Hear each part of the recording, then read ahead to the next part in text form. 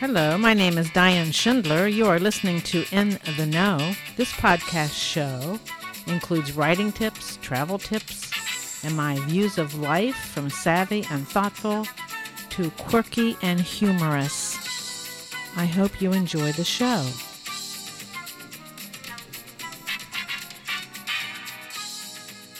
I can't wait to tell you this story. In this podcast, I'm going to bring you up to date in my recent thriller, Claim Denied. I will talk about small town genre and my visit to a small town in 2001, 2003, a couple times in 2001 and 2003, and my decision to fictionalize this small town into another book. I will talk about the research I have been on about this small town and an incredible surprise. An incredible surprise. This is really about a week or two in the life of a writer, and maybe this happens to other writers. I don't know, but I was blown away.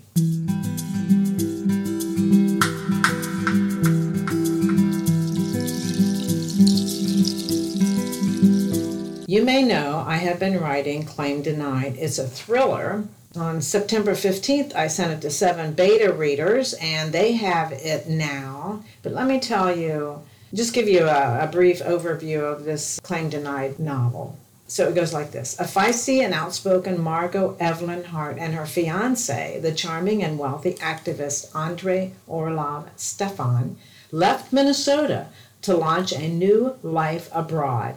Their plan? He'd work for the State Department and she would teach English. Together, they'd make a difference in people's lives throughout the world, one country at a time, starting in Pristina, Kosovo. With days within their arrival in Pristina, her world crashed. Margot learned someone had killed Andy with a single gunshot to the back of his head. She refused to believe it until an ominous stranger banged on her door and she learned undeniable facts. Andy was dead and she was prey. Margot knew one person in all of Kosovo, Andy's friend, Gray Valentin. She loathed the rotund and awkward know-it-all, but he was her only hope of untangling this traumatic murder. Why would anyone want to kill her beloved Andy? How had she then become the hunted? Can she decode the clues in time? And will she survive?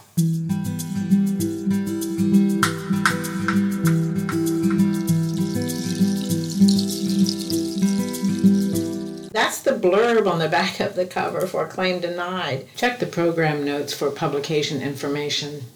As I said, I sent it out to 7 beta readers. Now 2 have already gotten back to me.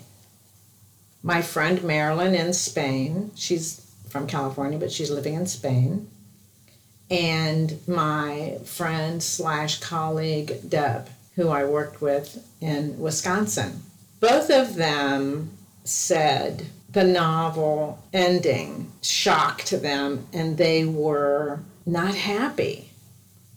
I had to write a sequel. They felt like it was a cliffhanger and I had to write a sequel. Deb said, promise me you're writing a sequel. And I said, I'm writing a sequel. So there that began. Meanwhile, I had been researching a little bit about small town genre with my friend Dr. J, PhD, former sex therapist, turned erotica writer, and now romance novel writer. With this time while the beta readers had Claim Denied, I was doing some marketing, but I also was digging into small town genre.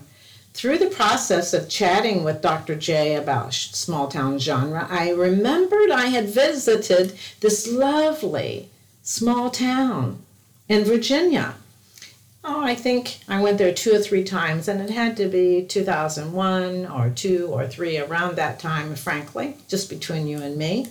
I was in an increasingly unhappy marriage, and I would escape to this little town. I found it beautiful. It was on the Eastern Shore. I stayed at a B&B, and the woman who owned the B&B had purchased it just 2 years earlier. She was from Alaska. When she was in Alaska, she saw that this big house in this little community was for sale. She bought it sight unseen, sold everything, and moved into her B&B. And that's where I stayed whenever I went to the small community. I'm not going to tell you the name of this town because I'm planning to fictionalize it. This small town had, when I was visiting, had 5 fine dining restaurants. Population was about 1,200. 1 movie theater, which I think showed a movie on the weekends, maybe. I met some people who had sailed down the Atlantic, came into a storm, ran into a storm, pulled over on their boat. Do you pull over in a boat? Docked their boat in this little community, fell in love with it, bought a restaurant.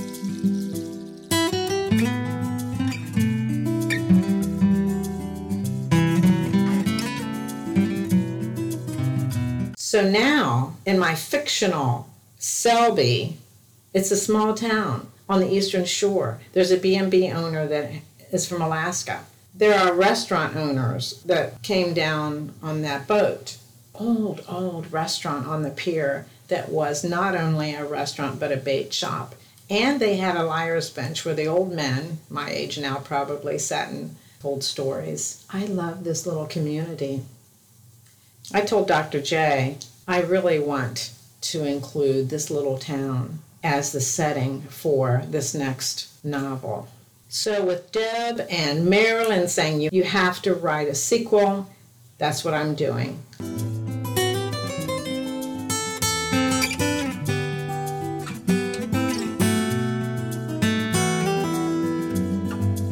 I started digging in to the history of this little community. I've decided to call it Selby. That's the fictionalized name of an actual town. And of course, this actual town will be embellished in the way in which I want it to be embellished to fit the goals of my next book.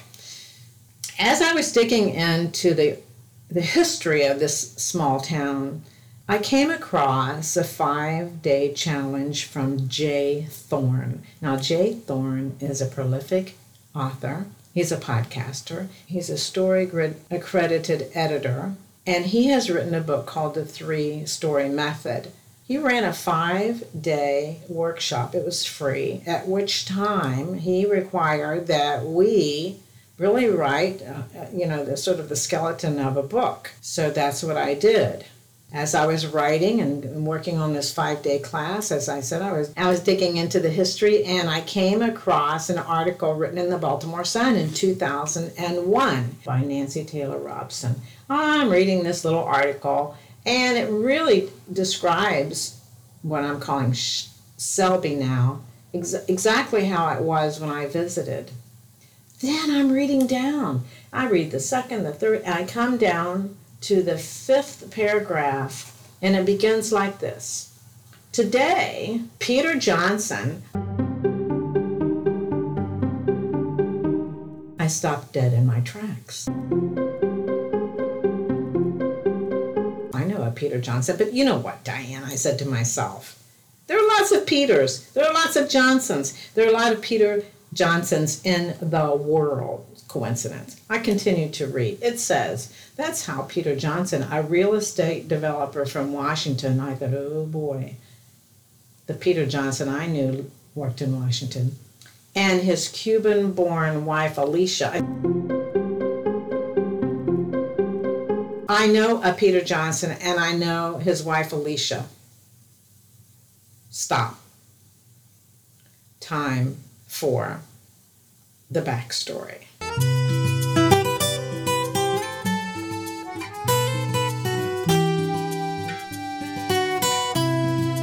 I moved to Amelia Island, Florida in around 2006, started playing tennis at the Ritz-Carlton. Well, lo and behold, guess what? The Ritz-Carlton decided they were going to cover up the tennis courts. Yes, the Ritz-Carlton decided it would cover over Paradise and build a parking lot. the Joni Mitchell song, the Joni Mitchell song. So they were closing down. And then, all of us who were playing tennis were challenged. Well, what we did is have a funeral party. Our last day to play tennis at the Ritz-Carlton, we played all afternoon. And then in that evening, we had cheese and wine and potluck food. And we sat there and talked about what we were going to do. And it was a wonderful evening. We were sad. Well, up steps Peter Johnson, said, we should start our own tennis club. We can do that right here on the island. How many of you are interested? And we all said that we were interested. Well, the Craft Tennis Club was born. 100 of us were the initial founders, the initial members of this Craft Tennis Club. That's how I knew Peter Johnson. I had met his wife, Alicia. Peter Johnson and I had few conversations. All that I knew was that he worked for the government before he came to Amelia Island. But mostly we talked about tennis. We talked a little bit about politics, but mostly we talked about tennis. I think he and Alicia moved to Mexico. I think it was in 2013.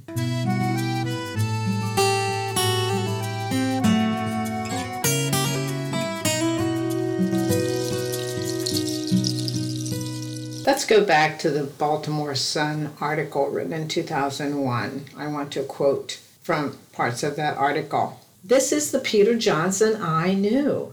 You know what happened? They were cruising on their sailboat in 1995 when a 3-day northeast storm kicked up in the lower Chesapeake Bay. To escape the pounding waves, they scooted on to this little community. Johnson remembers, quote, as we came up to the river, it just kept getting prettier and prettier. When we got to the end, it was like reaching a pot of gold. This is how he's quoted in this Baltimore Sun article. That night, and for the next 2, they sat for hours, sipping wine and talking about life, relishing the tranquility and the sense of history in this little community. They fantasized about chucking the urban grind and moving here. Usually, such late night getting away from it all fantasies evaporate after a couple of slugs of morning coffee. But 2 weeks later, when the Hopkins house, a Victorian beauty in need of restoration, came on the market, the Johnsons bought it. Well, I emailed Peter Johnson when I read this article. I said, Peter, this is Diane. Do you remember me? He writes back immediately. He said, Diane, yes, I lived there. I loved it there. So let's pause here for a moment and summarize. I'm writing a thriller, takes place in Kosovo. A couple of my beta readers say, you must write a sequel. I've been thinking about the small town genre. Reminds me of this little community I visited, and I agreed to write a sequel. I'm going to use this little town in Virginia as the setting. I will fictionalize it. I will call it Selby, for all kinds of reasons, which I won't bore you with. And, I just need to tell you, I need to reiterate this. Peter Johnson never told me anything about the sailboat and the storm before I read about it in the Baltimore Sun. I am stammering because the level of excitement about the serendipity, the universe is saying to me, you have to write this book. You have to write this book. So what have I done? I finished J. Thorne's 5-day challenge, the 3-story method.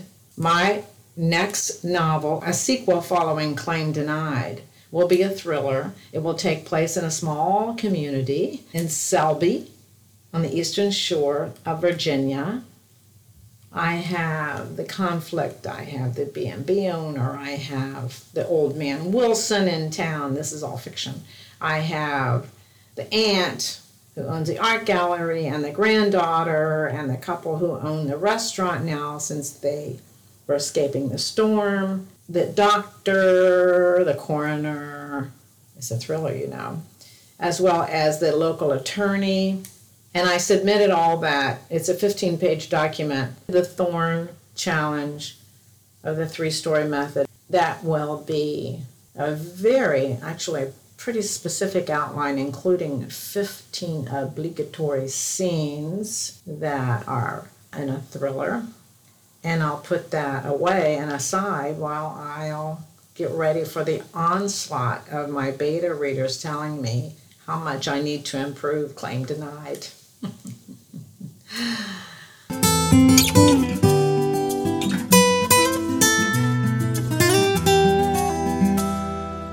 I just had to share this story with you because it just blew me away.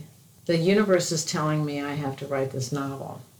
So, a simple day, week, month in the life of a writer. That's how I usually think of my stories. They grow out of places I've been. Claim Denied is set in Pristina, Kosovo. I was there for some time, and eight months in total. So this next novel will take place in Selby, Virginia. Thank you so much for listening to In the Know. If you would like to support the show, you can do so by subscribing and sharing it with your family and friends. You can like this episode, leave a comment, and even add a rating. Your support is very important to the success of In the Know. Thank you for listening, and see you next time.